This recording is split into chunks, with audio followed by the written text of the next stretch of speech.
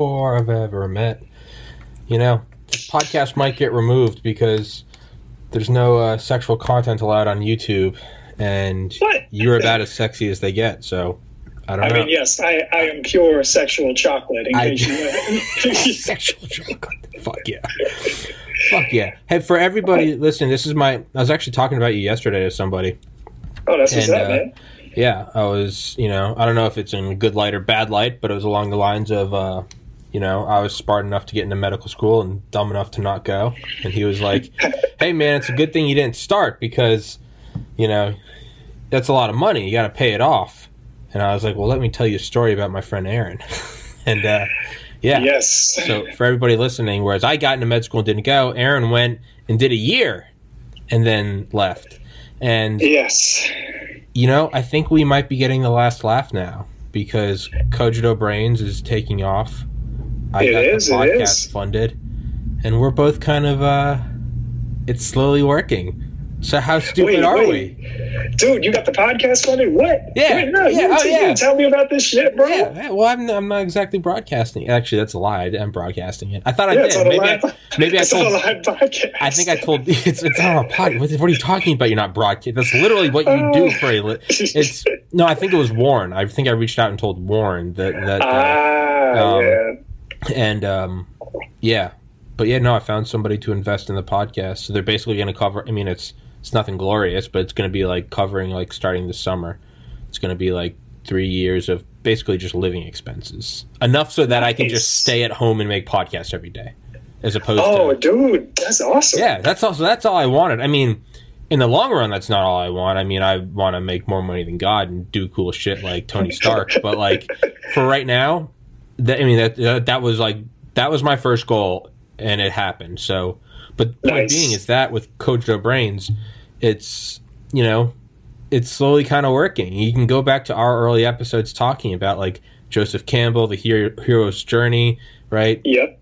The Odyssey, the Iliad, and kind of that long, and then you get so close, and then it slips right away, and it's but it's fucking frustrating, yo. You haven't been on for a while, so for all the new listeners, Aaron, why don't you give them a rundown of everything you're doing? Because I know you, and the old listeners know you, but there was a spike in listeners like 2 months ago, and it doubled, and then it's kind of stayed still since then. So I don't know, but for all of them, Aaron, just tell them what Cogito is, what you're doing, and all that good shit. Yeah, man. So like Tommy said, I am Aaron. I was the guy who was dumb enough to get into med school and pay for that shit for 1 year. Still regret that. But no, because if I hadn't done it, then I wouldn't be where I am now. Yeah. So I dropped out of med school, said, you know what, F that, I want to make robots. Went back to school for engineering. I'm still in school.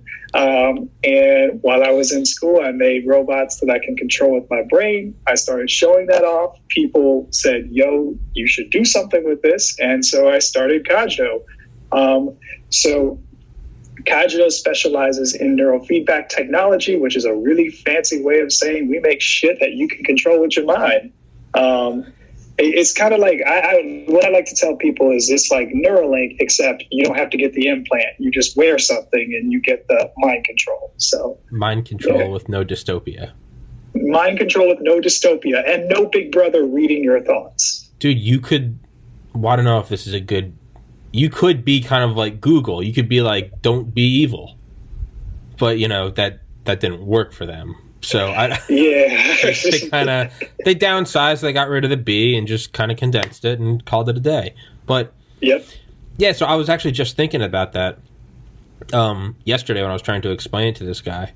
So for applications for that, what are we going to see? What are the advantages over Neuralink? And obviously that's that's kind of a shitty question because it's like, well, one is created by Elon Musk, the literal richest man in the world, who's landing rockets upright and turning over the car industry. So that's again, that's a shitty question. But I mean, just like face value, like Neuralink. I mean, what's the drawback? Is you got to get an implant in your fucking brain. Yes. Like that's not even the whole.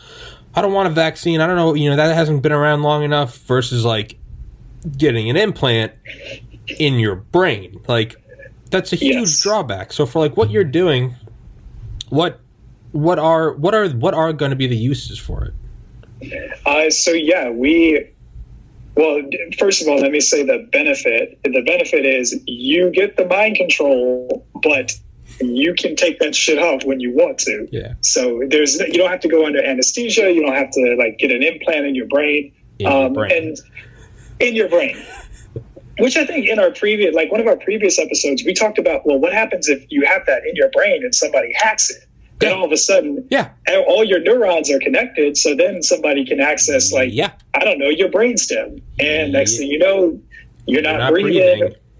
Yep. Or you're hallucinating and seeing, like, people, because you know how people are, like, paranoid schizophrenics. I mean, that's a real delusional. They see things that aren't there, and it's all. My heart goes out to them. Like, I'm not shitting on it, but like that's a legitimate thing. I mean, I'm sorry if I'm already hijacking this, but that's like, I mean, that's some like CIA MK Ultra shit that they could have never dreamed of in their wildest dreams. I mean, think about Michael Hastings, who allegedly was doing an article on like Petraeus like cheating on his wife or something, and then his car, you know, he said it was hijacked and crashed. You know the whole Michael Hastings story, right? Yeah. Yep. So that's like a self-driving, or you know, whatever, a car that could have been hacked. I mean, and then just think about like how turbulent times are right now. Who's to say you don't hack someone and just, I don't know, go assassinate the political leader you don't like? Or maybe it's not even that grandiose. Maybe you're Microsoft and you're really tired of, you know, getting the floor with Apple wiping the floor with your face. So you hijack someone and you walk into an Apple store and shoot it up. I mean, I don't think that's that absurd. I mean, okay, wave to the NSA and the FBI. I'm sure I'm on another list now. But, I mean, that could be a real, right? Am I just, wave, smile, everybody? You know? Hi, FBI. But it's that, Aaron, as you know, you got to throw elbows in here because I interrupt like a motherfucker. No. But see, this is our relationship, man. Yes. It is a natural dialogue, and personally, this probably makes me one of the worst executives for a company, but like I just let people talk. Like we'll be in meetings, and like we just had a meeting with a startup accelerator, and like I just want to hear people talk. I know what I want to say. Like I'm very what I'm trying to say is that I love listening. So go ahead, man, do your thing. Like this is fun. Gucci. It's right, but that's a real problem, right? We know that's a problem. Like, I mean, we've been not even Michael Hastings. You don't even need to do that. You can just go back to the 50s, 60s, 70s, or back to the 40s with the OSS and then the CIA and going behind the Iron Curtain. I mean, shit we did in South America, shit we still do. But most people know about Cold War. It's like, I mean, what we go into foreign nations, like Soviet bloc nations. We set up like a pro-America radio station. They can't find the source of. We broadcast into homes. We say overthrow your leaders. I mean, America's been doing it for decades. Where you know a shipping container of AKs just show up at the rebels' warehouse and like, man, shit, you know, those are some pretty big guns. And whoa, what a coincidence! You guys just happen to live in the same country as Castro. I know you guys don't like Castro. Yeah. Anyways, see ya. Like, you don't like Castro, but oops, did we just drop a whole bunch of guns and weapons at your front door? And I can't find them, so I'm not going to go looking for them. But hey guys, do what you will. Yeah. So what happens when now you can hijack someone directly into the brain? Exactly, and so I'm not Elon Musk, I'm not the richest dude in the world, and so when I've got my little idea, and I have to tell people about it, I'm like, oh yeah, think about the Neuralink, except it's not in your head. Yeah, you can take it off whenever you want.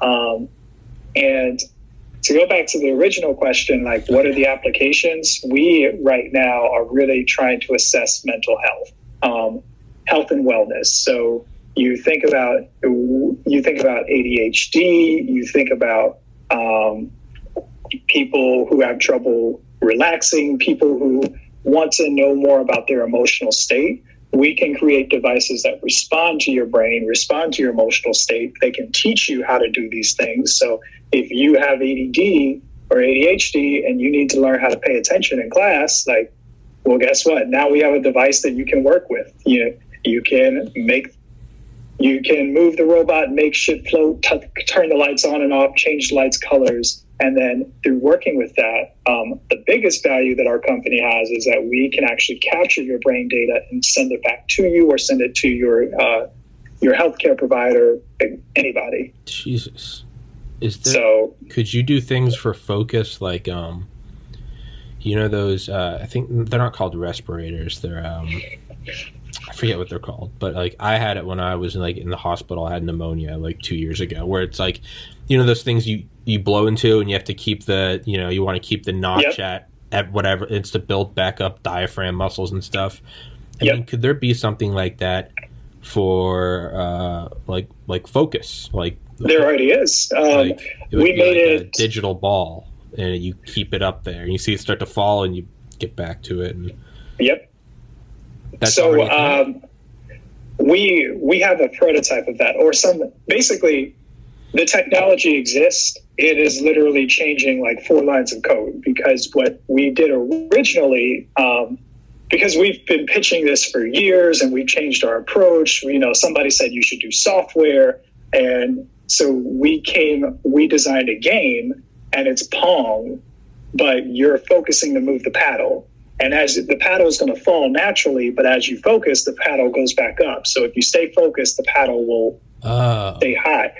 So essentially, yes, I can create that in hardware. I can create that in software. It's really, at this point, it's not accessing the brain data or can we do things with it. It's what do we want to do? Okay. What I've been really interested in on the side, and you saw hints of that earlier in one of our earlier episodes, is I want to do like magnetic levitation. And so, like, of course, like the video that I showed you, and go ahead and cut it into the episode. I know you will, because that's what you do. Yeah. You're just cutting the magnet on and off. So you can like pull up the metal washer or screwdriver or whatever. But what I want to do is cut the magnet on and then suspend it, and then have that level of suspense based off of like your mind. Okay. So it's literally like some Jedi shit where you're making shit float. Yeah. Jesus Christ. And have you put any more thought into that meditation thing? Because I'm someone who, since 2008, has meditated every day. I meditated before this. It's what I do. And I normally only have like 20 or 30 minutes to do it. And it's, with meditation, at least for what I do, is like I sit there, and at first I don't even really try, because it's kind of like what Alan Watts said, like how do you settle muddy water? You just don't touch it. If you try to touch it, you fuck it up more. Just let it settle. I find meditating, the first 10 to 15 minutes truly is, it's almost a wait period. It's like waiting at a restaurant. You just have to sit there, and the way I describe it is like, when you're sitting around your living room and all of a sudden like the heater or whatever, it's winter or summer air conditioning or whatever, or the dryer turns off, and you didn't even realize it was going, because the noise was such a low but all pervasive and like unskipping sound, and then all of a sudden it stops and you're like, oh, I thought it was quiet earlier, and now it's quiet. That's what the first 15 minutes are like for me. I just sit there, and you're not like looking for silence, because you're so used to just, got to do this. I'm talking to Aaron later. After Aaron, I'm talking to Roger. I got to get off that. I got to upload the episodes. Got to put up a new merch thing tomorrow. I got to wake up early. FDL 10 a.m. And it's just, and it just never stops. And it's been, in high school, it was, I got to do this, I got to put a cast, and then I got to study for OChem, and it's just like bum, bum, bum, bum, and it's like next thing you know, it's been 12 years, and it's like the thing is still just. When I meditate, the first 15 minutes are just that, and it starts to, from like minute 10 to 15, it starts to like sputter. There will be like a couple seconds of like nothingness, and I'll be like, oh, what is this? What is this piece?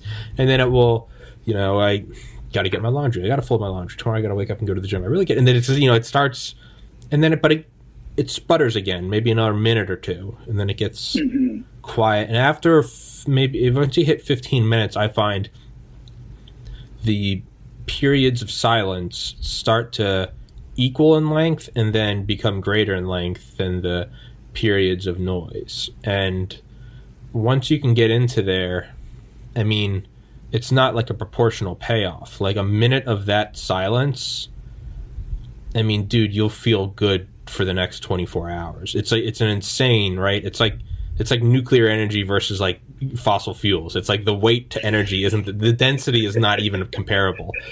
And that can last for like, I try to get like 5 minutes of that good. And then it starts to fade away. But so for that whole explanation, what Aaron and I talked about earlier, and Aaron's the genius and he's going to put it together, is what if there's something that, like, I do it with my eyes closed, so it couldn't be light based, but it would be like, what if you like wore a headband, and then it could be something like super non-intrusive. Maybe it's like a coin you hold in your hand. Maybe it's a mat, like I sit on a pillow. Maybe it's something, but what it would do is it would calibrate whatever brain waves you're giving off in that moment of silence. It'd be like when you, like, you know, eat or tear or a scale, you know, when you make it zero. That would be like your baseline, and then every time it deviated from that, it would maybe just be like just something very, just enough that you're like, oh, and you kind of, you get back in. And then, because it's not as simple as like, oh, when you're not focused, just focus. It's because it's a one-man thing. You're not who watches the Watchmen, right? You have to, It's you controlling yourself. So you don't realize when you've fallen out of that silence until all of a sudden you're like, what the fuck am I thinking about? So that really long rant, and I'm shoving words down Aaron's throat, but is something that just kind of, I like it. Like, Aaron, you slut. It's just something like the rumble strips on the side of a highway where, you know, the trucker's falling asleep and you get back right up straight. What if there's something like that for meditation? And that is what I want Aaron to do. Yeah. Oh man. So we've definitely explored haptic feedback. So the rumble, we've thought about encasing most of your senses. And so what we mean by that is if you get something like a HoloLens, where you have your ears covered, your eyes covered, and I think there are haptics within the HoloLens itself too. If we combined that technology with our technology, at that point we could show you lights, we could show you tones, we can create vibrations. So yeah, it does exist. Like, the potential for what you're saying exists, and then some. It's just a matter of how do we want to build it out. You need to, man. You need to, because I mean, I think meditation is gaining, I guess, momentum in kind of the general consciousness. You see it more and more. I don't know if it's still a thing, but there's that app for a while called Headspace, which I never used, but I know a lot of people used it and said it was really helpful for meditation. I mean, it definitely, I mean, I put meditation at the absolute apex of priorities for me every day. Like, even above sleep, above exercise, like all these little things I like to do to, you know, get prepped for the podcast. The one thing that I truly find is like non-negotiable is meditation. And I recommend it to everyone because I truly believe it's something that, you know, it's like a rising tide raises all ships. Like, it just, I find meditation, it's better for everything I do, from like, and I know this sounds like some shitty 2 a.m. infomercial, like, fold your clothes faster, lose weight, be a better husband. But truly, meditate.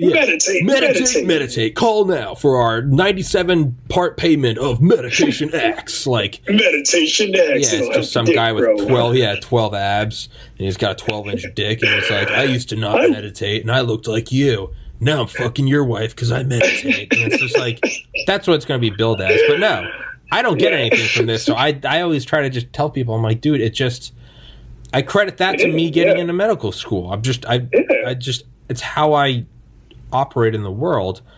And I think something that, because otherwise, I mean, meditation can be intimidating. People are always, I don't know how to do it. And that's partially one of the reasons why, like, we started doing what we do, is because people don't, like, you're told, okay, you need to pay attention, you need to meditate. And what we have found when deploying this technology to, like, gosh, at this point, it's been thousands of people, is everybody's different. like, yeah, there are some general things that you can say to help people get into a certain headspace, but the things that make people feel, you know, in that relaxed, I guess the word is meditative space, it varies from person to person. Like me, I close my eyes and I just hum, and I'm like, and that constant hum kind of slows everything in my mind down. Okay. Some people think about like the beach. Some people think about, you know, walking in a garden. Like there's so many different things. And so with the technology, we can track, well, okay, what's working for you? How is it changing you? And what could you do to induce further changes? So that's where ultimately that the mindfulness,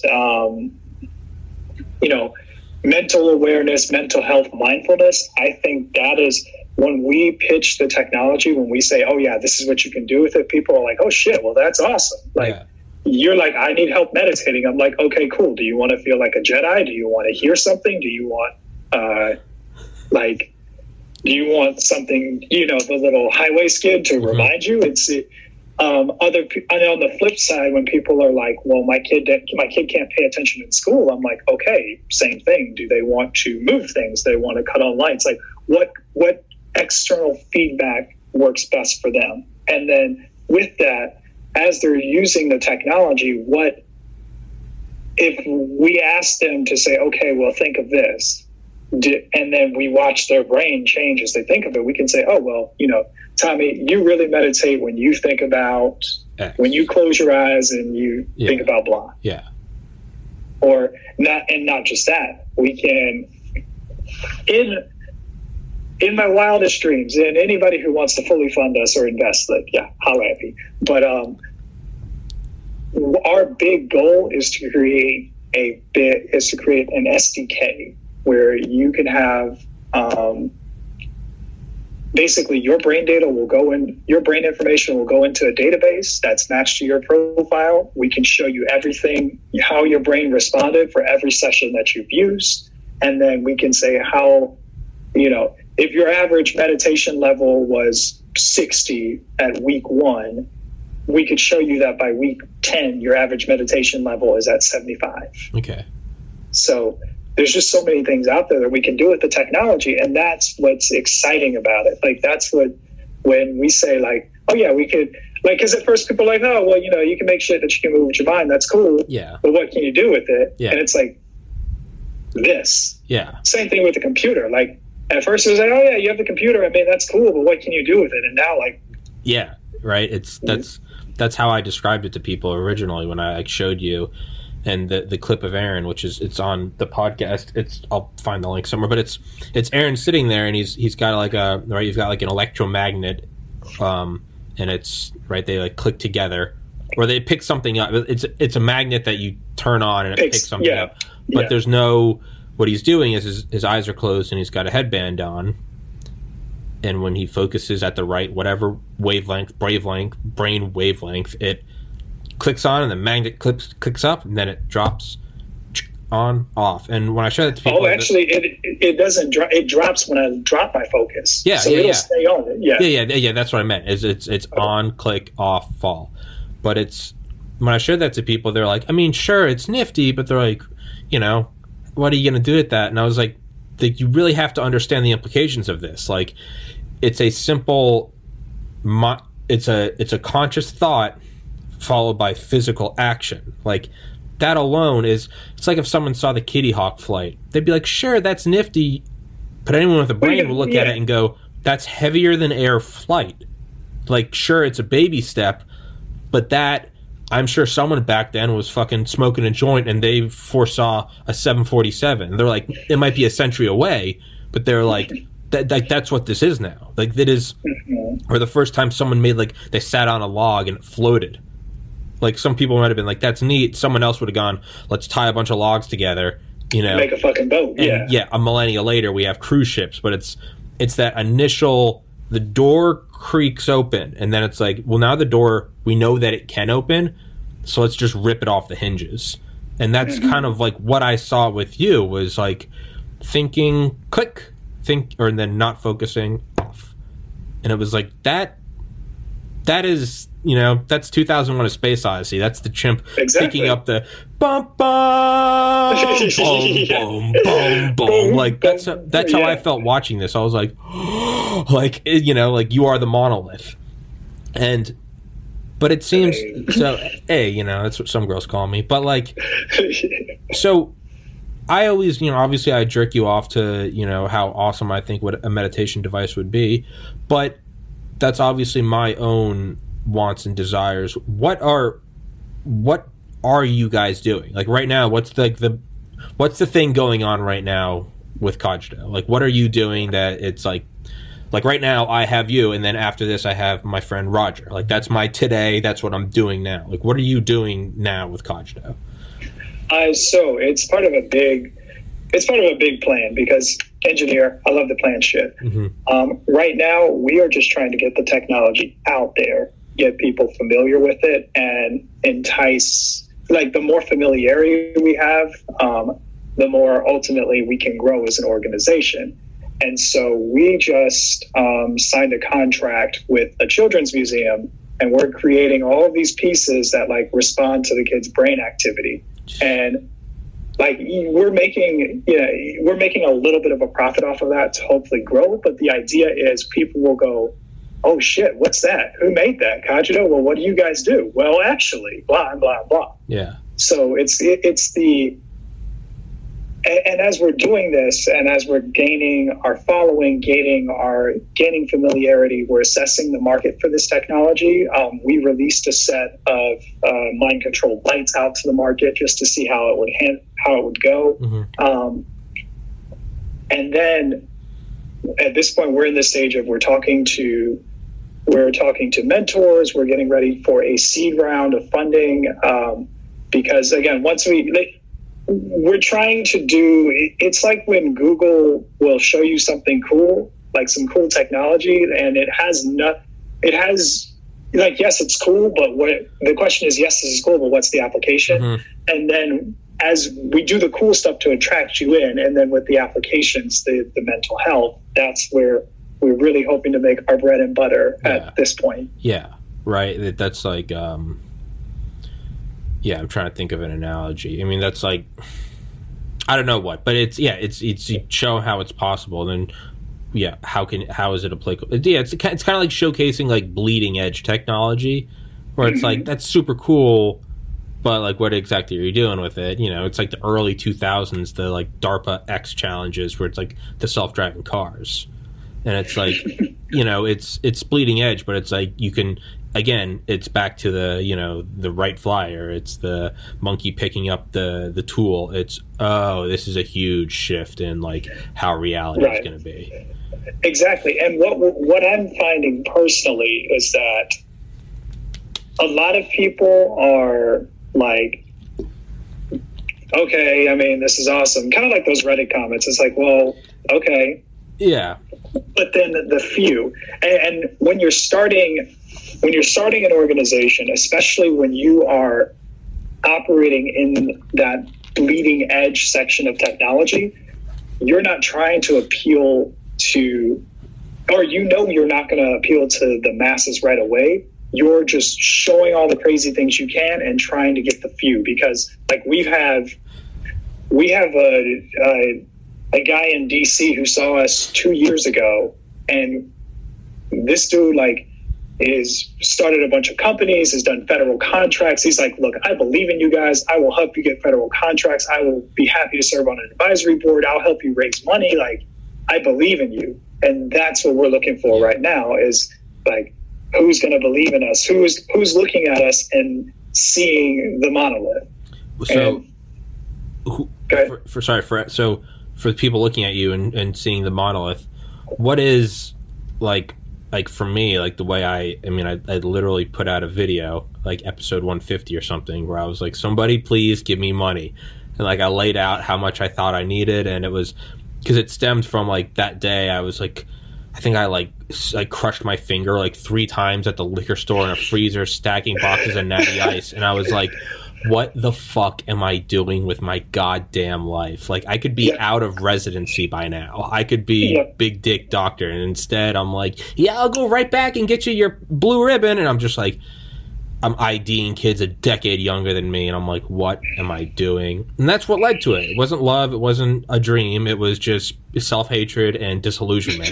And now it's worked. Now I just do this all the time. This is all I do now is podcasts. But the point is like, you know, I was like, this is how much I think I need. It was at least, and, you know, I wasn't exactly accurate, but it was, regardless, it was like the intent of like, I was like, I think this is what I need. And I showed what I could do. And the analogy I used in the video was, I was like in college, like I worked at a bar and like was spending a lot of time just trying to make as much money as I could. I was exhausted and it was like hard to study all the time. I decided to take out a loan, and then I studied all the time instead of having a job. And that's when I got 4.0s, and I like whipped out my med school acceptances. I was like, so I could go from like kind of passing to like magna cum laude acing the MCAT. And that's what I pitched this podcast. I was like, I can go from this while spending 40 hours a week at a liquor store, or like, what if I could just do this full time? And even now, the podcast is growing. So for someone like you, or Cogito is like, how much? Granted, yeah, I mean, who wouldn't want $1 billion? But like, what is like the actual? I don't know if can you disclose that? Like, what is? Yeah, of course, How much would you need? What is the? Yeah. Well, so it all depends on the level that we want to operate. What I tell people is, I like to say, if we're going to operate as a tech company, I assume that we're going to be up there with the other tech startups that are way out in the valley.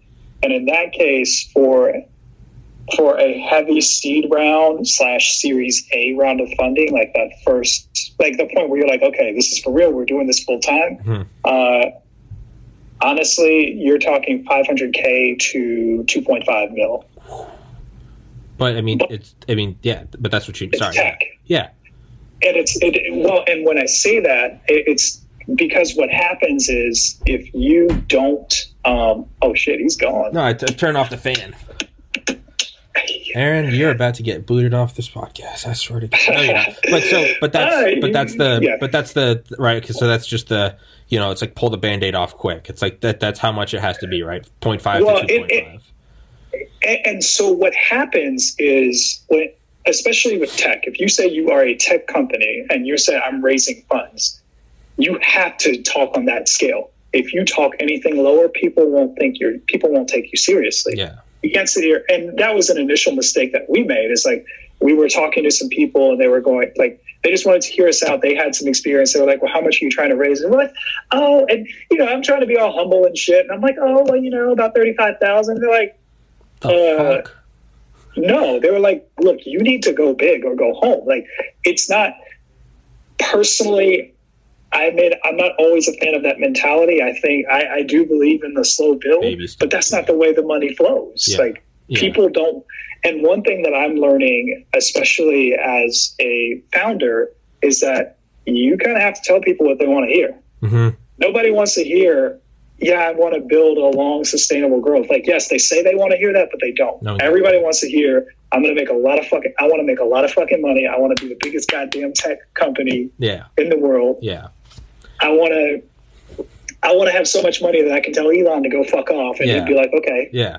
Yeah. No, but that's what you have to do. And it's for tech, at least. I mean, it's obvious. It's not the same for this. I was like, I need money for an apartment, but like, yeah, I mean, you can't come in lowballing, because then it kind of makes it.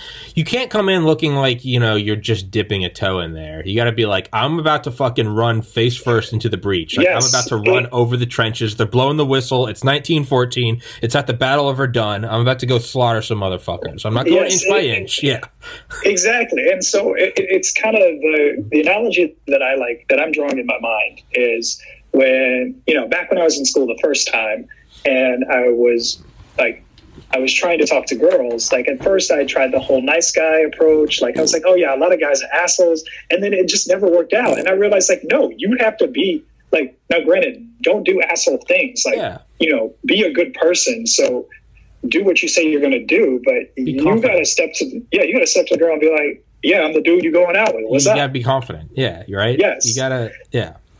in the same thing. And that's kind of how I met my wife. I was like, the next girl I meet, I'm just going to go, like, I'm going into the breach. Like, I'm just going to be like, look, I like you. That's what's Let's go. No knock warrant. Like, I'm not ringing the doorbell. Me and the SWAT team are coming through the windows. Joe, bust down the motherfucking door. And you're my wife. What's up? And we're married now. So that worked out. Fucking right. So when at first, like, because I'm a regular person, I grew up middle class, like, sure. Lots of, a lot of money to me is like, $20,000 sounds like a lot of money to me. Yeah. But when you are dealing in the tech space, when you're dealing in that world, you kind of have to play the game. And to them, like, there are people, I have a classmate who's like, oh yeah, I've got about $2 million invested in blah, and blah, and blah. And I'm like, $2 million? What the fuck? Like, fuck. But that's the reality of it. And so I'm saying all this to say, from a fun, and it, especially with us, it all adds up quickly. And one thing that I think, the way that I priced us is, again, I'm doing Silicon Valley numbers, but I am on the East Coast. And matter of fact, I'm in South Carolina. So what that allows me to do is if/when we raise that kind of money, I can get a lot more bang for my buck. Mm-hmm. Typical engineer on the West Coast is easily 120, 130,000 per person. Jesus. That's like but if I raise money for 5 engineers at a West Coast price and I'm like, oh yeah, well, we're offering 120 in South Carolina, that's going to attract a lot of fucking talent because dude, you know how much you can get for 120? Yeah. Well, yeah, and plus it's all hungry younger people like us that we're trying to do. So with Cogito, now what would, again, for like, I'm drawing on my own experience, like what would you use the money for? Like I argued, like I need to like not spend 9 hours 5 days a week at a liquor store so that I can spend, because it's not just, sure, I have on friends, I have on you, we shoot the shit. But there are also a lot of authors I have on that, like, I listen to their book 2 or 3 times, and if it's a 15-hour audiobook, like, and that's 45 hours, and I like to, and the reason I do that is because I like to do it well, and I like for them to enjoy it and see that I actually understand their book and put that time into it, and that's how I can get them to sort of recommend other authors. Like, it's a full-time effort, right? Speaking of which, on Wednesday I'm having on a guy that wrote, Ben Westhoff wrote Original Gangsters, learning all about Eazy-E, Dr. Dre. Dude, oh fuck! Dude, yeah. They are so badass. They really were. It wasn't just a show. Know? It wasn't just a show. Know? Aaron, look at my skin color. I didn't know. All right. Oh, you dude, they're white people don't know shit. No, we don't. Did you know that Ice Cube got his nickname from his older brother? Because yes. Yeah. Okay. Well, fuck. Okay. I guess I don't know. Yeah. Did you know that George H.W. Bush, Herbert Walker Bush, and Laura Bush lived in Compton? No, I didn't know that. Compton was the biggest place for soldiers. That area was like a holding area before they'd send them off to the South Pacific to go fight the Japs in World War II. Oh, yeah. And they'd all come back, right? They get the GI Bill, and then a lot of, obviously, in Southern California, California have a ton of defense contractors. We tend to think hippie, sunny, and it's like, no, man, that's Eisenhower's military-industrial complex is alive and well. Oh, yeah. Oh, yeah. San Diego? That's a military city. Fuck yeah. So they all came back, and George H.W. Bush and Laura Bush lived in Compton for 2 years.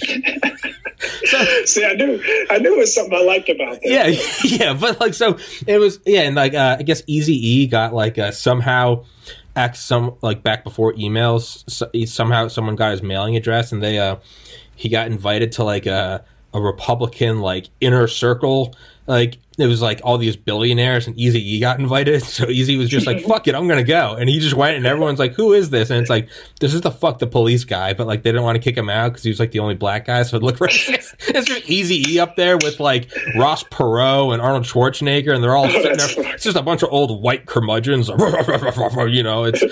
it's just fucking easy. But point is like that's a 15-hour audiobook. I'm gonna listen to it. I'm almost through it. I'm gonna listen to it another time before Wednesday. So like that whole like, but that's, so I can extract facts like that and then tell it to you like, hey, did you know George Bush lived in Compton? Like, but so like that is like kind of how I pitched someone investing. I'm like, that's how I can pull out these cool things is, as you know, with, pre-med or med is like,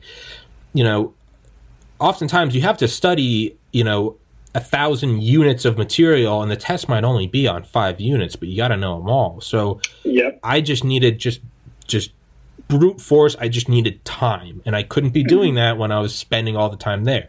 And that's kind of how I pitched it. And I was like, again, if someone does fund this, I'll be getting bigger and bigger guests. And sure enough, I have since then. How would, to say all of that, in conclusion, George H.W. Bush living in Compton, so taking Compton, George H.W. Bush in Compton, and I'm pulling that around to Cogito, what would you do with, obviously you don't need to give an exact expense report, but like what would funding do? Aside from just, we need money, like what would like the person who funded this saw immediate returns, like up to like 35 podcasts a month, like better quality camera, microphone, backdrop, all this shit. Like what would Cogito do? And I'm not trying to put you on the spot. I'm just interested. Oh, no. Yeah, no. These are questions that any founder who's trying to raise money needs to be able to answer. CEO training. Yeah, it's true. First and foremost, we would actually hire a small team, do 3 engineers. The biggest goal, like I mentioned earlier, is to fully develop the SDK. Can you explain that? Sorry, I meant to ask you earlier. SDK? Software development kit. Okay. So basically, or maybe the correct term would be an API. The point is, we want the software platform that would take your brain data, upload it to a database, and then keep it stored to a profile. So with that, there's a lot of coding involved in that. And yes, we have the theoretical knowledge to do it. And as founders, as technical founders, we are capable of doing it ourselves, but you have to start outsourcing immediately, because then that frees us up to focus on getting the product into clinical trials, clinical studies, all that. Mm-hmm. So the money would go towards building a team to build the software platform, also improving the hardware platform too, but that's relatively known. Mm-hmm. And mainly getting that clinical validation. Yes, this shit does work in a clinical setting. Mm-hmm. You find a couple doctors, therapists who say that, it's off to the fucking races with that. On top of that, like personally, I would like to do more things for hardware development. So I believe that a company truly good companies invest in their R&D, plus it's fun. So I mean things, just more R&D so we can explore other applications of the technology. Like I mentioned earlier, I really want to do a HoloLens setup. Mm-hmm. So integrating the Mind Tech with the HoloLens, because then at that point, you can start talking to federal agencies saying, oh, you don't want to touch that nuclear bomb? Well, or you don't want to touch that switch because there's radioactive waste? Well, why don't you look at it and think about it? We can track your eyes. We can track your mind. You can think about it. Can you explain what the HoloLens is? Like, in my mind, I just instantly assumed earlier when you said it that it was like a HUD, like a heads-up display. Is that what it is, or no? So a HoloLens is augmented reality, where with virtual reality, you're completely you're completely immersed. But like with Google Glasses. So the HoloLens is Google Glass Part 2. Okay. It's the improved Google Glass that we're actually ready for, because Google Glass Part 1 was like... It was bleeding edge. It was too far ahead. But at the time, I saw it because I was actually in med school, and that's what you saw, right? Yeah. And I remember being like, holy shit, you could do so much with this. You could overlay a patient's diagnostic. Mm-hmm. You could overlay a patient's data while you're operating. You could... my school made us be EMTs, and so it's like, well, you could overlay patient information, or like you could record patients while they're being transported and then pass that data along. Mm-hmm. And so I had it, and then my dumbass med school was like, oh, well, you need to give it back. We don't know what to do with this. At first I was told, we don't know what to do with this, figure it out, have fun. And so I had it, I was working with it, and then all of a sudden it became, well, you need to give it back. So I was going to say, well, so in a way, it's almost, it's not bleeding edge, because if the effect it has is it got you to, it had such an effect on you that you said, fuck this, dropped out of med school and started your own company. In a sense, it's not bleeding, right? Or it's not worthless in a sense, like if that has the value is, but that's more of some idyllic, like it, whatever. Never, actually, fuck that whole side. Go back to what you're saying, HoloLens.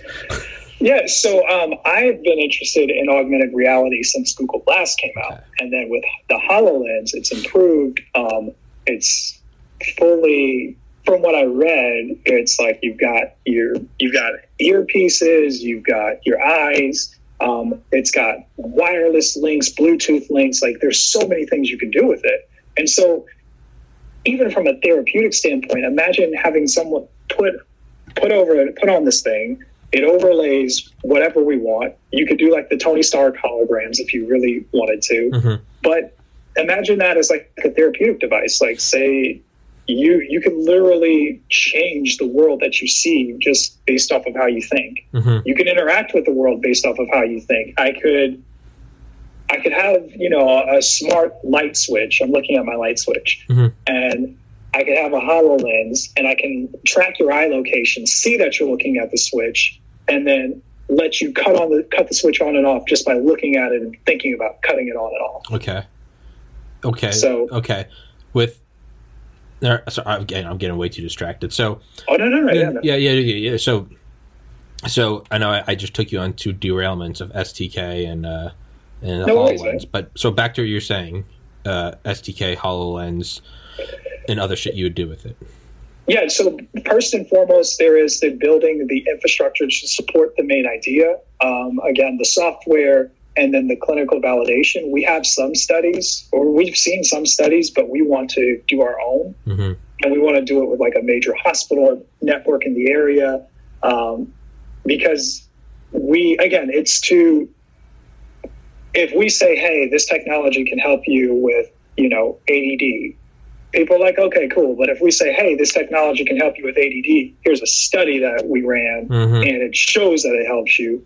At that point, it's like, oh, okay, well, here's the money. Goes from infomercial to actual kind of pitch, right? And here's a double. Let me rephrase that. Double blind study that all we did was just supply the tech and say, hey, see if this works. Yeah, that gold standard, right? Get a Mayo Clinic to do it or some shit. Exactly, and then from there, we can. If you want me to be honest, and I've had a lot of interesting talks about this with my friends, we have always thought we could expand out into like entertainment, make game systems where your brain is essentially another control input.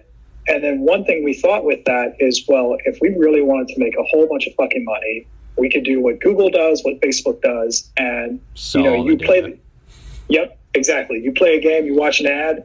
You leave the headset on, you gather the data, and you say, oh, well, this ad made 90% of users feel... This is where the eye track, they all look at this part of the ad, so do more of that. And then you start going down the dark hole of being evil. You're a step above, like, implant again. You're selling brain data. But...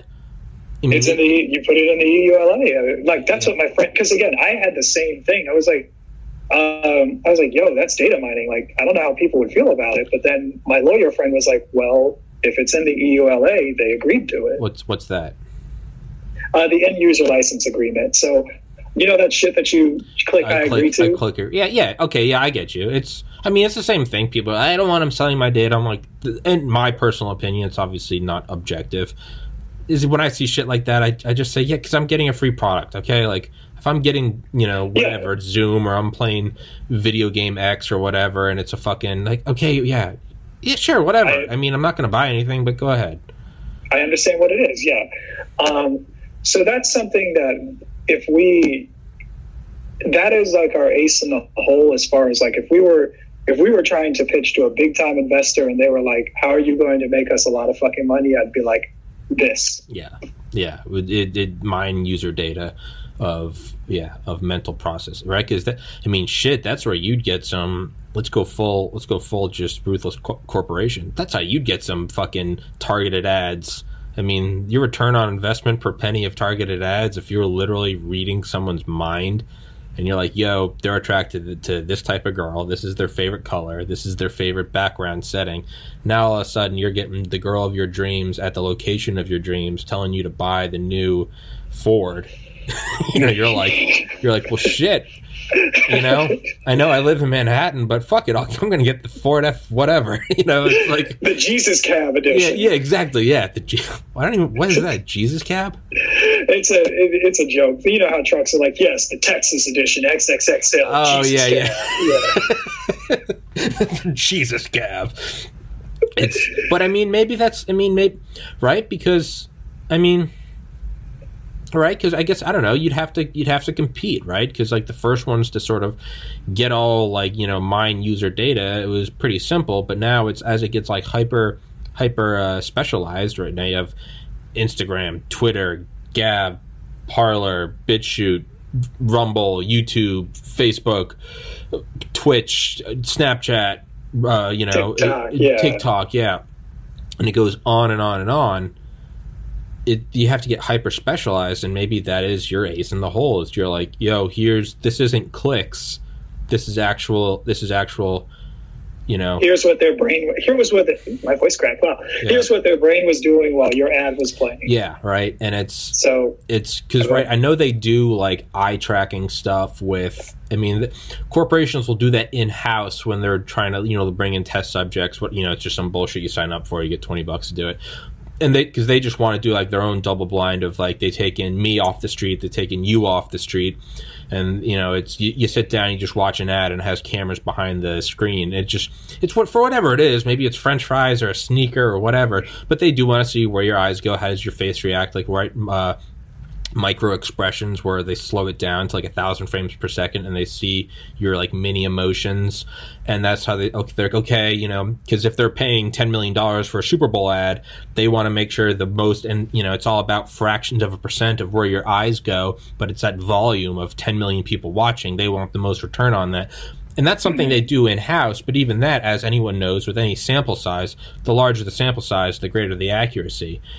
So if they're bringing in 10 people and maybe 100 people and they get X percentages, those are good and all, but when it comes down to volume, you want it to go out to 10 decimal places. So what you could do is, hey, I know you did that 100 in-person study where they all put on the headset and looked at the ad and all their eyes went to here. Here's the data on 250,000 people yesterday. And it's, right, you could get hyper-specified. But do you then become evil? Are you... Well, and it's very easy for me to cast stones because this isn't my company. I don't have to do it. It's very easy for me to sit here and be like, harump, harump, harump. I don't give a shit. I want you to be a billionaire. These are conversations that, like, from a leadership standpoint, especially with me, because ultimately it does stop with me. And even though lots of people work for Elon, if a SpaceX rocket blows up today, everybody's going to be like, everybody's going to be like, Elon Musk failed it, blah, blah, blah. So, it's like it's what Eisenhower said to JFK, right? It's only the tough problems get to you. Right. And so from an ethics standpoint, again, and that's something that I've debated internally, personally. Like, I would talk to my personal friends, like people in my inner circle about it. And the consensus that I got is, well, of all, if you put it in the agreement, like, it's not like, it's not illegal. It's not wrong if you say, hey, we're going to do this. Do you agree? And they click agree. Yeah. And nobody's stupid. If anyone that actually gets upset about, like, they sold it's like, dude, you're pearl clutching. Come on. Everyone knows that that comes with the territory. You get the software, you download the thing, yes, I agree, blah, blah, blah, blah, blah. Like, sorry, but go on. And then two, one of my really close friends who's a lawyer, he presented it to me like this. He's like, well, you're asking these questions. You're not just saying, yes, let's make a fuck ton of money. So would you rather somebody like you do this, or somebody who's not even going to ask the question? They're just going to say yes, like, and not even consider the ethics. Right. So right. Yeah, okay, I see where you're coming from. It's that because if I like kind of on my moral white horse, whatever, my high horse. Sorry, Aaron. Why do you gotta bring race into it? I mean, what the fuck, man? Just leave it out of this. Black horses matter too, dog. Black horses. I remember, what was that line you said to me? I think we were texting, and it was like right after George Floyd was murdered, and it was like you were like, I hope there's an asteroid, and I was like, that's like an odd thing. That's an odd response for anyone to say, but let alone Aaron, a black guy. Right after George Floyd, we were texting. He was like, I hope an asteroid hits us, and I was like, why? And he said, it's an equal opportunity killer. But sorry, on your moral high horse. Like, okay, like I'm a relatively, like, I would consider myself a nice dude. I'm going to ask the questions. I'm going to take the data, or I'm going to have access to the data, and at some point I'm going to be like, you know what? Yes, we can do this, but no, you can't do this. Like, I'm going to try to be ethical about it. And maybe somebody else will, but you can't assume. A lot of people are greedy and just want money. They just be like, yeah, fuck it, sell their entire brain data. Like, yeah. I'm at least going to think about it. So maybe it is better that I do it and get to it first before.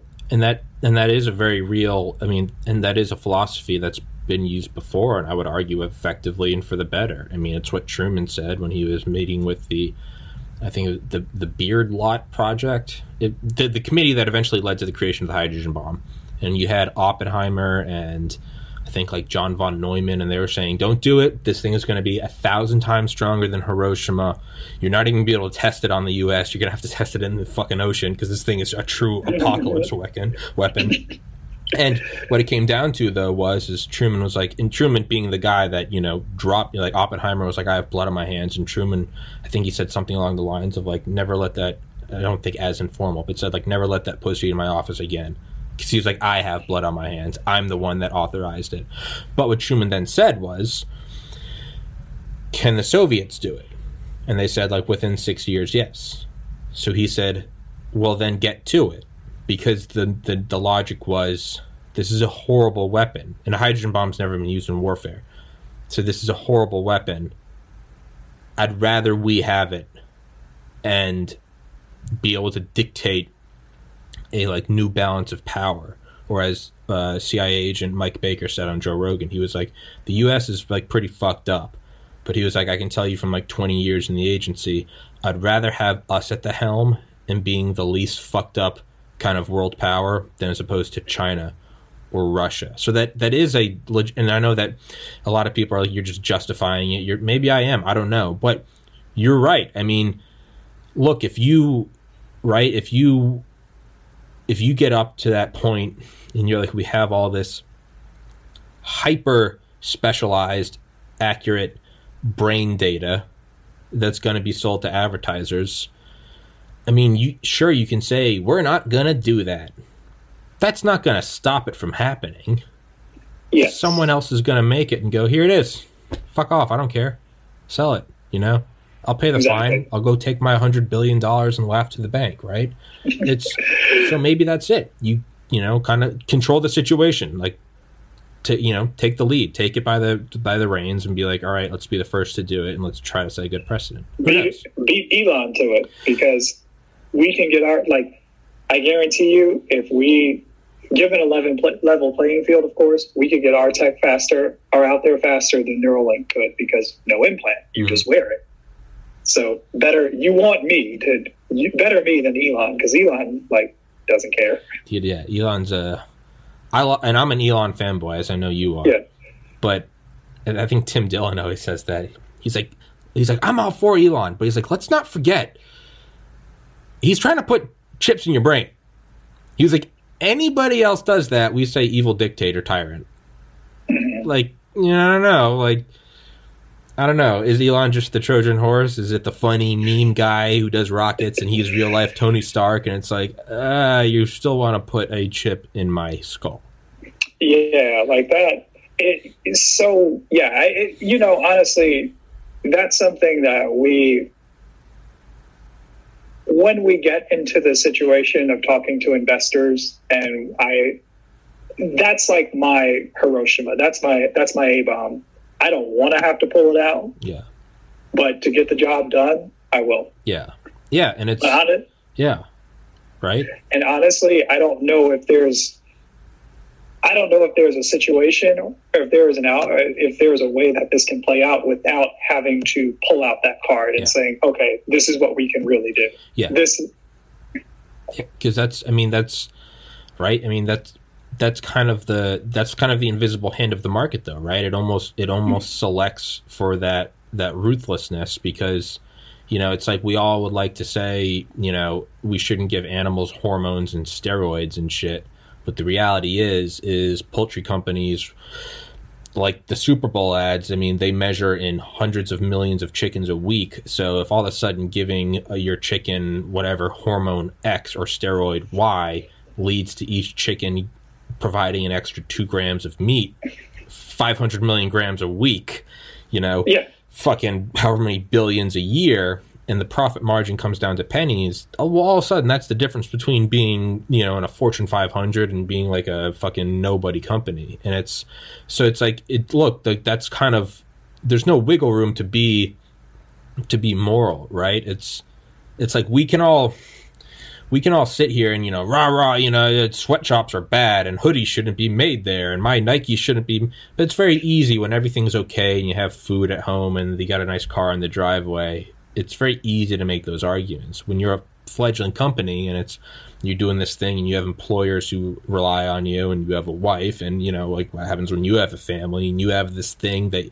you want to make work in the real world, right? We see it with like a young Apple, a young Microsoft, a young Elon Musk with SIP2 and PayPal. I mean, you don't really have the luxury of like, we're not going to do that. You can't leave money on the table. No, you can't. And again, if you don't take it, somebody else will. Someone else will. And it like, to kind of tie back to the theme from earlier, it's the difference between saying, yeah, you know, we're going to raise $20,000 for our next project versus, I want to be the biggest goddamn company in the world. Like, I want to raise a couple million to get started. Yeah. Like, it's the same thing. Pitching this podcast. I'm not like, it's going to be a fun little niche show. Maybe you do a couple episodes a week. I'm like, I love Joe Rogan. I'm like, I'm going to leave him in the dust. You have to. Exactly. You got to go BDE. Because again, like, and part of what this entire process is forcing me to do is learn how to, this is the title of a book, but to win friends and influence others. Like, and I've learned that, you know, you to an extent have to, if you're going to make anything that is successful, you ultimately achieve success by having something that somebody wants. Mm-hmm. You have to appeal to some some desire that they have, be it surface, be it deep, be it, you know, deep in the recesses of their mind or whatever. And so people, it's the same reason why so many people like looking at the Kardashians. Yeah. People don't want regular things. Like, people, like, we all live regular lives. Like, there's nothing special about that. You want to hear somebody say, you want to hear somebody say, my goal is to make $1 billion fucking dollars. Like, that's what you want to hear. Yeah. Right. You may say you don't want to hear that. You may say that you value the smaller long-term thing. Yeah. But that's not true. Yeah. Right. Yeah. I don't want I want a Tom Brady going to his 10th fucking Super Bowl. Right. Like, you don't want, and we can say we don't, right? But like, you want a Kanye West, like, you want a Donald Trump, like it or not, like, you want the billionaire on his third supermodel wife who got control of the nuclear codes. Like, you can hate it all you want, but it's like a Pablo Escobar, brutal, vicious murderer. But man, is there not something that you're drawn to, like a fucking moth to light, where you're just like, but he it's did human it. nature. Yeah. Aaron, I gotta pee. Can you monologue? Yes, actually, I gotta pee too. Like, you can go. That doesn't matter. We'll be back in 30 seconds, everybody. All right. Yeah.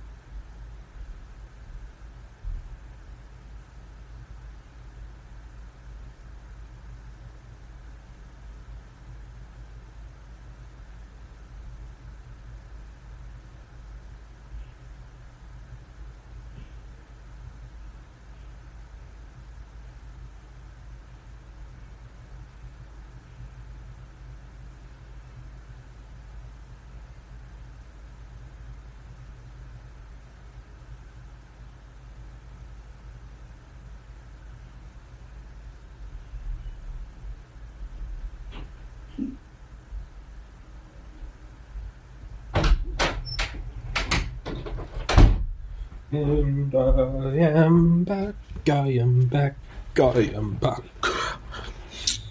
Everybody, go check out Aaron's website, Cogito Brains, COGITO BRANS. Oh, he's back.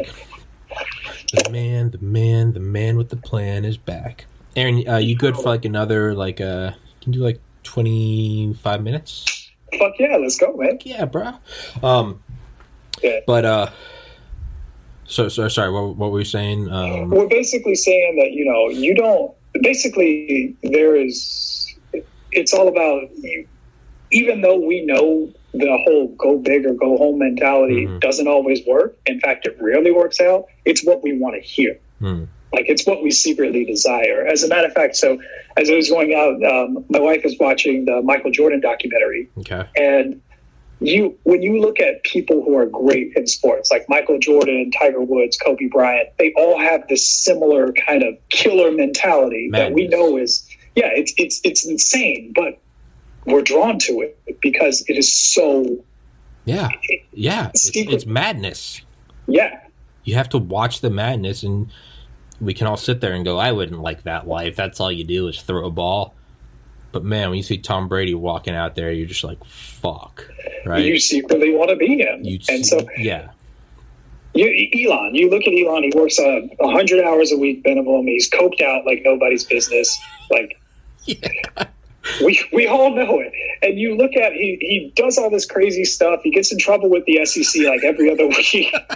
tweeting fucking memes and shit. Yeah. Yeah. But you look at him, and as terrible as you know that life is, there's a part of you that's like, it's Tony Stark, right? It's Tony Stark getting in. It's Tony Stark at the Senate hearings, right? It's Tony Stark waking up, like trying to hit on the reporter. It's like you hate it, but at the same time, it's like that motherfucker, right? Right. And so, kind of gosh, if when I do make it big, and this comes up again, this will be interesting. But my resolve is to play the game. Yeah. As the owner of a fledgling company, you got to do it. You have to play. Yeah. And now, because again, like earlier, I really wanted to do more outreach centered stuff, and like I still have that desire, but I realize saying that is not going to allow me to do it. I have to kind of pay the bills. You got to sell your soul a little bit. Yeah. But even now, like, people look at Bill Gates and they see like the Bill and Melinda Gates Foundation. And, he's curing whatever over. They forget he was fucking ruthless. I mean, historically, I mean, like Carnegie, Carnegie, Rockefeller level. Like, you see Bill this Gates was a murderer. Yeah, you see this old kind of dweeby, nerdy man, and you forget, like, this dude was from a business standpoint, he was a fucking killer. Like, yeah, right. That's who he was. Right. It's like, I'm sure in like 20 years, our kids will see Bezos. I'm sure there will be the Bezos Foundation. I'll be like, what do you mean?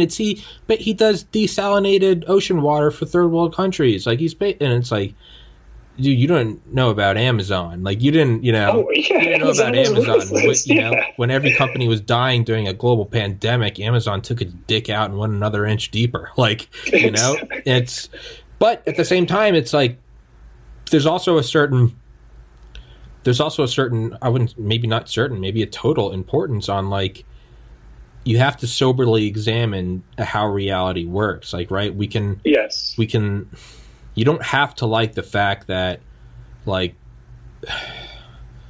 let me think of it. I mean, I didn't make enough money, so my wife left me. Women just want money. Like, that's not true. But at the same time, like, we are like predisposed for like men to be providers, and I know that's like a gender role now or something, and it's evil. But like, there's a certain reality to things. We'd all like to say, like, oh, true love exists. There's a certain point to where it's like, can you provide for the offspring? Like, that's a reality. Like, we shouldn't go do war. The reality is during war, a lot of civilians get killed, and it's horrible. You don't get to be a Bill Gates prancing around the third world, with vaccines and condoms and anti-malaria pills. You don't the reality is, like it or not, the reality is that's how he gets to power. Like it or not, Hitler got to power, and the reality is if you heard him talk too, you'd probably be swept up in it. That's just the unfortunate truth. So, yes, because we always talk about World War II, which I love. Yeah. But given where Germany was at the time, like how shitty it was, you just got wrecked in World War I. Like there's no money, no jobs, no nothing, and all of a sudden there's this dude who's coming in and like literally breathing life back into the country. Like he didn't hold all his people by gunpoint and say, "Do this." Eventually. Eventually. But yeah, no, you're right. You're absolutely right, though. I mean, it's, I'm historically conservative, but I voted for Obama when I was 18. Why? Because we come out of 7 years of a seeming endless quagmire in the Middle East with a housing crisis and the 2000 financial aid drop and all the bailouts. And someone comes in and says, like, let's have some hope and change and fix shit up and maybe get rid of the torture site in Guantanamo. You're seduced. And I think rightfully so. And I'm not trying to compare Obama to Hitler. Not at all. I happen to think Obama was an okay guy. Same with Donald Trump. I get it. I'm a Nazi. But the point is like, it's like in 30 years, if people are like, how did you, where were you when all the brain implants went out? Like, how come you didn't fight it tooth and nail? And it's like, dude, if you grew up at that time, Elon was like meme master Elon, smoking pot on Joe Rogan. Like, it's... Yeah. I had to explain that I had to explain something similar to my wife when I reminded her, like, back, 10 years ago, Donald Trump was relatively well liked. Yeah. Like, yeah. He was this guy. Young jock, and it's going down. Like riding down the street and my 6'4" bump, boys in the hood say I'm Donald Trump. Like, it's right, yeah. Because you're a billionaire with your name on a gold tower in downtown Manhattan and you're dating a supermodel. Yeah. No, and he was, he would pop up even before he got elected. He popped up on SNL, and it was like relatively the roast of Donald Trump. I remember watching that in the frat house in college. Yeah, and it's like it's very easy to look back on it after everything that happened and say, well, how did you not know? It's the same like with Hitler. In The Crown, they were talking about, it was the Queen's uncle who abdicated the throne, and he was actually buddy-buddy with Hitler, and he was, people were giving him hell for that, and he was like, you guys have to remember, at the time, Hitler was our friend. Like, we didn't know he was who he was. Yeah, and And perhaps we aren't making the best argument for why we want to pursue a successful podcast or a successful tech startup. Is like, look, sometimes you got to be Hitler. That's not what we're saying. But it's the reality of it. There's a reality is it's a ruthless game, right? It's like it's all fair in love and war. It's like, I like that girl, but she has a boyfriend. It's like, look, I'm not telling you to be a homewrecker, but if you see a girl and she's the one, go fucking outshine the other guy. I'm not saying put him down, but it's like, it's easier to build a taller building than it is to knock down taller buildings. It's like, just be the big, it's... But then, like, to anybody that's listening, we're joking around, we're like throwing out all these names, and you're like, oh my god, they're talking evil stuff. But no, like, there are nuggets in it. Like, there's the point of this conversation is if you're setting out to do any big venture, there are realities to it. Yes, like you don't get. It takes work to climb, so you will have to sacrifice things. There are even in my organization that I started, like, there's a lot of shit that I don't want to do, but like I have to if I want to build this up. Yeah. There are in some cases, not all. There are people that I really don't want to talk to. Like, I'm like, oh, you're fucking terrible. Like, I hate talking to you, but you can help me get to where I want to be. So yeah, I'm talking to you. Those are the truths, though. I mean, getting into med school, I got into Miami. I remember they said 15,000 people applied that year and 100 got in. I was one of the ones that got in. I applied to 28 schools. I got interviewed at 3. I got accepted to 1. And I'm someone that graduated magna cum laude, 95.6 percentile on the MCAT, published aquatic toxicology research, shadowed, volunteered, did all of that. So when I made my own study guides over the course of like thousands of hours, eventually I put them up on Reddit. And I still have people to this day, 8 years later, thanking me for them, saying that it helped him get into med school. One of my friends. Oh fuck! I might have read it actually. Probably did. It was like 2013. Yeah, it was. Those are the ones I put up. And my friend Sun Yup from Korea eventually got in on his like third cycle, and he told me, he was like, dude, like your study guides are what got me in. I've had a ton of people tell me since then, especially in the years right after 2013, 14, 15, like, dude, your study guides got me in. I'm like, awesome, that's great. There's nothing wrong with more doctors in society. All that being said, I did not put those up. I did not upload those until I got accepted. Because the reality is when you're dealing with 15,000 applicants, all of whom are already the better students at their colleges, they're not retards, and 100 get in, dude, the sad reality is you need every advantage you can get. Yeah, so I withheld those until I put them up afterwards. Very happy it helped a lot of people get in. You're fucking retarded if you think I'm going to give you my weapons while I'm still on the battlefield with you. I wait till I got off. Yeah, you got to wait. Like, similar to me, even now, when I'm talking about, because for the audience, I work with NASA over the summers. I do all that. And, like, there is a process. I have learned this process over the years. I've refined it, and I'm happy to tell you about it. But I'm only happy to tell you about it because I've already cleared the hump. Yeah, it's finished. Like, I know I'm good no matter what, so now I can help you be good. Yeah. And there's nothing... We, as a society, we like to say, we would paint that as evil, but there's nothing wrong with that. You can't help somebody until you are good to yourself first. Yes. So you gotta... It's this weird thing where altruism is looking out for everybody else, but you can't do that without looking out for yourself. It's this weird... No, it's absolutely true, because if it's like, let's just use the example of like me helping people to get into med school, and I know for a fact that over 50 people got in eventually and thanked me for my study guides. Okay, so let's say there's 50 more doctors in the world. Cool, great, got it. The reality is if I didn't get into med school and I was like, fuck this, I'm not putting these up for anyone. Yeah, you can argue you should have put them up earlier. Maybe there'd be 51 doctors. Sure, maybe. I get that argument. But if I didn't get in, I wouldn't put them up at all, and then there'd be zero more additional doctors. So it's the whole put your oxygen mask on before you help, right? In a plane, what do they tell you? Put your mask on before you aid others. Doesn't matter if it's your mom or your toddler. Put it on, because once yours is off, now you're another liability that needs to be saved. If you put yours on, and you're one person with it on, you can put it on one other person, and they wake up, and now there's two of you, and you can each wake up an additional. Now there's four. So it's an exponential increase. Granted, this can turn into a slippery slope, and someone could easily then use that to justify being an asshole. But the reality is you can't be Bill Gates. You can't go do all that shit unless you play the game, and that's the cold reality of life. That's not an opinion that Aaron or I hold. That's a fact. We're not arguing for you got to be ruthless.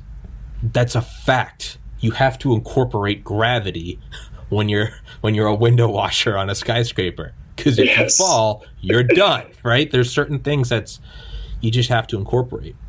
So, yeah. And so one thing, and for me, it was hard because I'm naturally optimistic, I'm idealistic, and I see, and I'm just getting to this point in my early 30s where, because like in my 20s, I would see all this and be like, this is bullshit, I'm going to fight the bullshit. And then now I'm like, you can't fight the bullshit. Like, you choose your battle, go along with it. Like, don't give up on those internal values. Like, don't give up on that internal idealism or optimism, but just understand, like, you got to play the game a bit. It's so Speaking of Obama, I'm reading his memoir that just came out. It's a really awesome book. Yeah, and he's talking about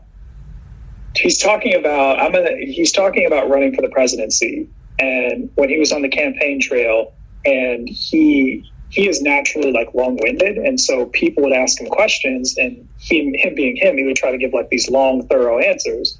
And one of the guys on his team pulled him aside and said, "No, don't do that. Like, you have to not you have to not answer the question. You have to answer the question by not answering the question.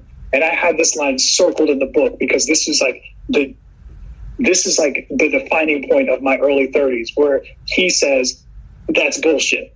And the response is, "Yes, it is." That is fucking life. Yeah. That's bullshit. I know.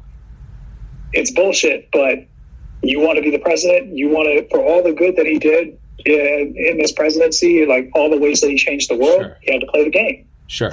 Yeah. And he had to give vague answers, or he had to give answers that he thought were insufficient, or he had to tell people what they wanted to hear. And I'm sure he still does, but that put him in the position to be the president. And so, and like, can you eventually offset that with good? I would say he did, fan or not, right? He did put 40 more million people on healthcare. One thing I always point out to my conservative friends is, before Barack Obama, if you lost a child, daughter or son, overseas, and their body comes back, they all come through Dover Air Force Base, which is like an hour from here. They all come back there. That's where you see the C-17s and the flag-draped coffins coming back. Before the Obama administration, when families would go to receive their slain child, they had to pay for airfare to get there and to stay at a hotel. During the Obama administration, they made it to where the government picked up your Delta flight and they paid for your like Holiday Inn, because you're coming to get your dead child. Right. That's something where it's like, why wasn't that a thing in World War I? Right? So but the point is like, so do you play the game, because in the long run you can do something better, right? Exactly. Yeah. So, sorry for interrupting you again. God damn it. No worries. It's like, to go back to the metaphor, you kind of have to be that cocky, aggressive alpha male to get the girl. Yeah. But then that doesn't mean you treat her bad. You can still treat her like a queen. Mm-hmm. You just gotta, to get there, you gotta be a little bit of a dick to get there. Like, you know who is yeah, exactly. Is my camera getting fuzzy? It does that. No, you're good. Yeah. Fuck. I had an analogy I was going to use, and it was really good. I don't remember what it was. Fuck. Hold on. Fuck. Damn it. It was awesome. Whatever. It's going to kill me now.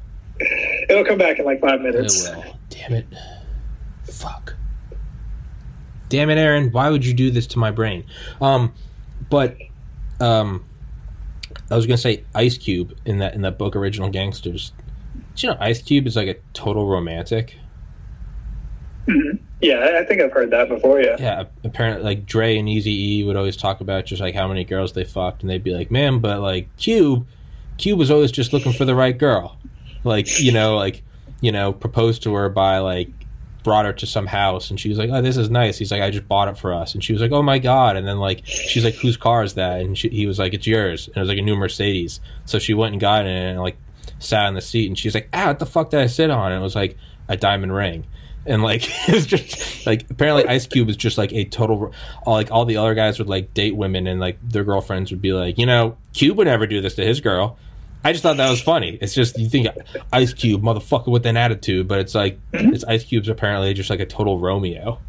Well, this is the dude that makes family movies now. Like, yeah, that's true.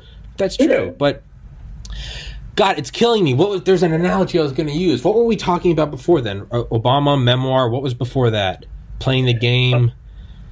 You gotta. I don't know why it's killing me. And it's probably not even that important, but now it's eating me, and I have to fucking think of it. God damn it.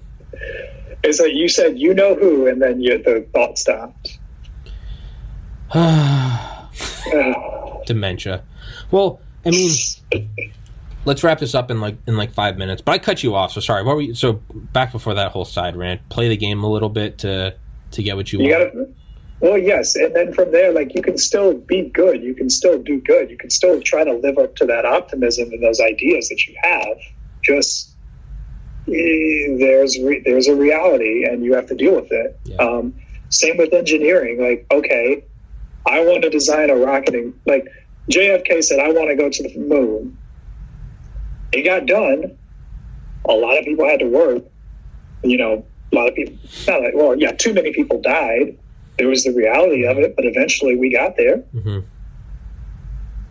So, but a lot of times I feel like when you're starting on these journeys, whether it be a company or a podcast, you're seeing like this ideal, like, yeah, I'm going to build this tech and everybody's going to love it and I'm going to change society. And no, I'm not going to become this big evil corporation like Google.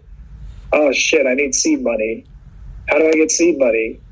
Well, I could do this thing that Google does and do it possibly better.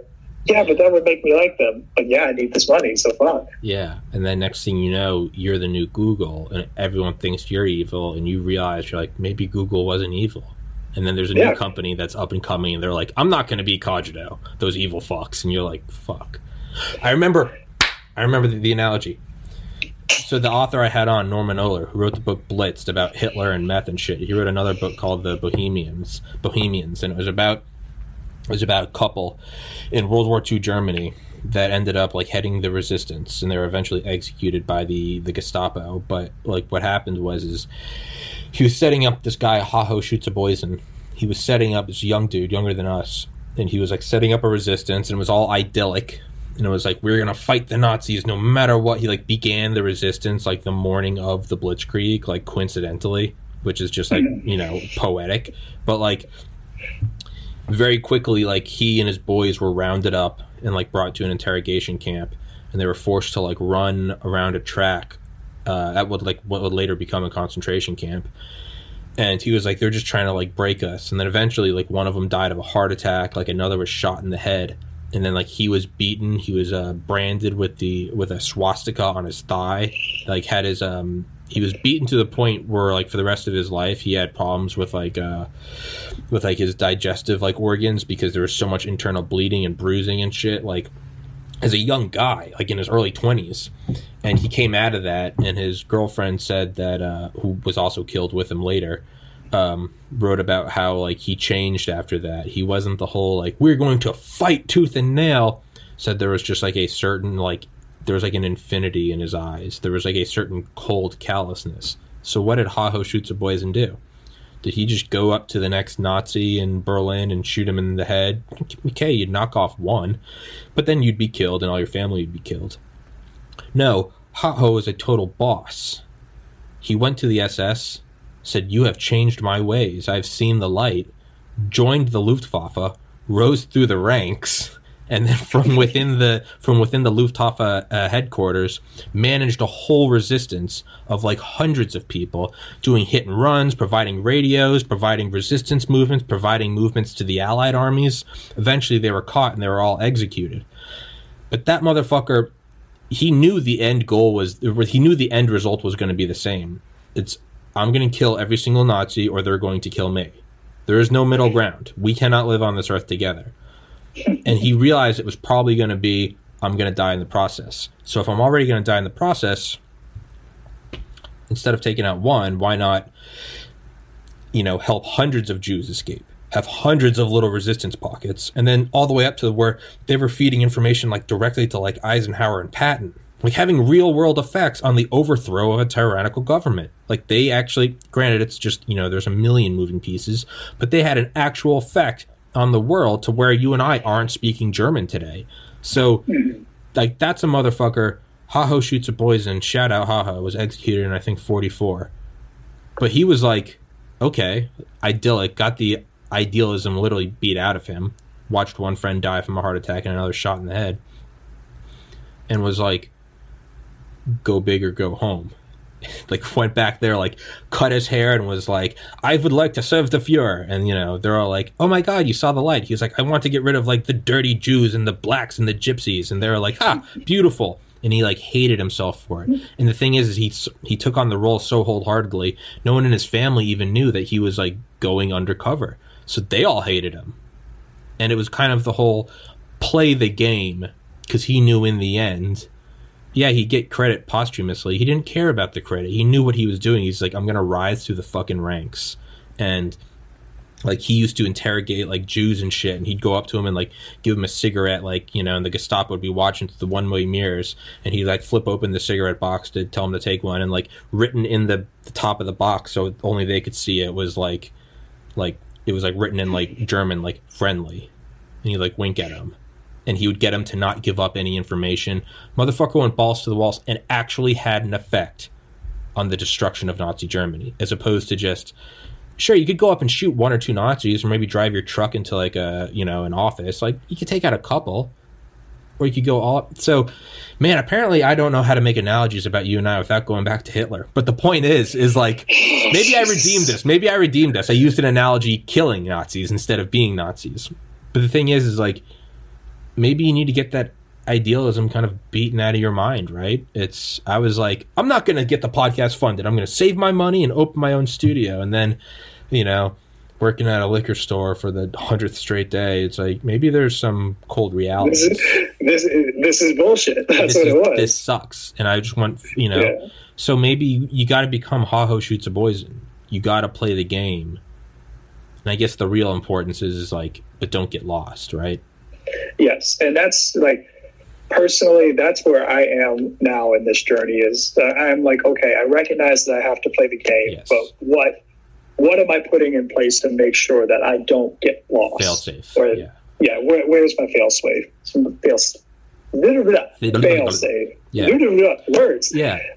But maybe maybe Sergey Brin and Larry Page, the founders of Google, I mean, they could have very well been having this conversation in 2000 and going, look, if we want to be a Microsoft, right, then because you got to remember, this is years after Bill Gates was a billionaire. So they might have been like, we might have to play this game. And I know we got this thing that says don't be evil, and our logo is like, all the colors of the rainbow. But we're on the edge of a new technology, internet to everybody. Maybe we got to slit a few throats along the way, and maybe in the long run we can do good. I would argue that they got lost solely because they sell a lot of technology to the CCP, and it helps with their global firewalling, basically keeping 1.3 billion people in a sort of digital jail.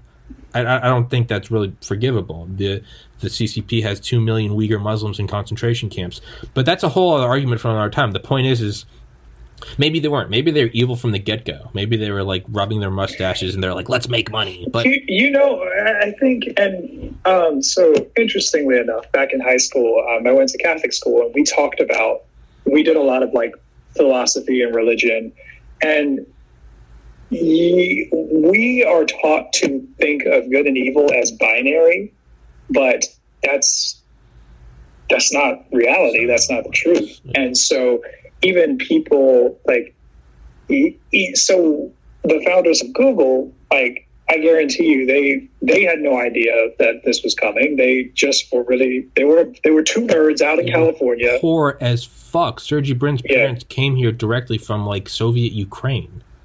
Right.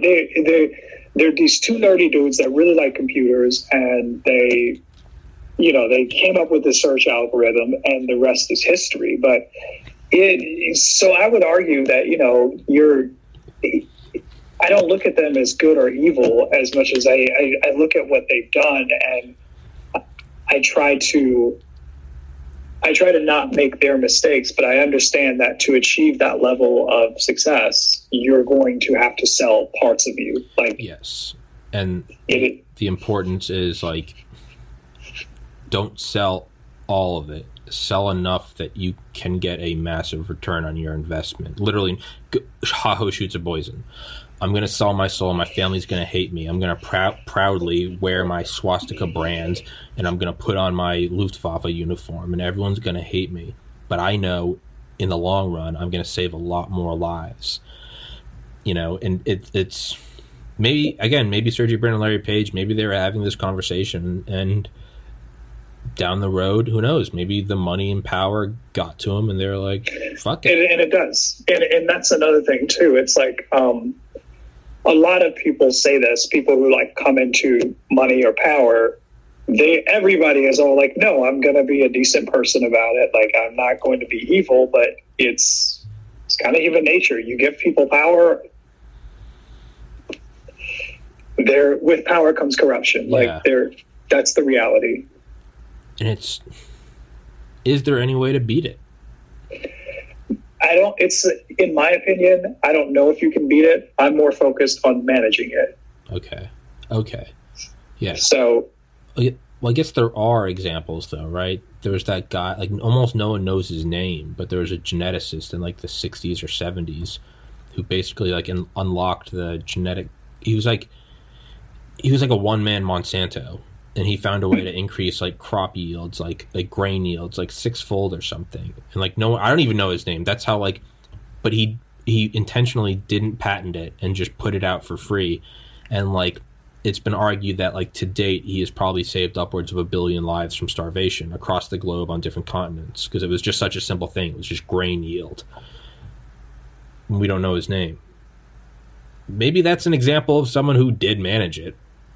Well, and it's interesting because I've seen that in the tech world. I've seen examples of that. Like, there was a kid, I think his name was like Easton LaChapelle or something, who made like a robotic hand, and it was back maybe 10 years ago where that technology wasn't as common. He was one of the first people to really, it was like you put on the glove on one hand and the other hand would match it, and he just open sourced it. Like, people offered him millions of dollars. He open sourced it. Same, I was reading online, there was this kid who wrote a website for like an extremely accurate coronavirus map.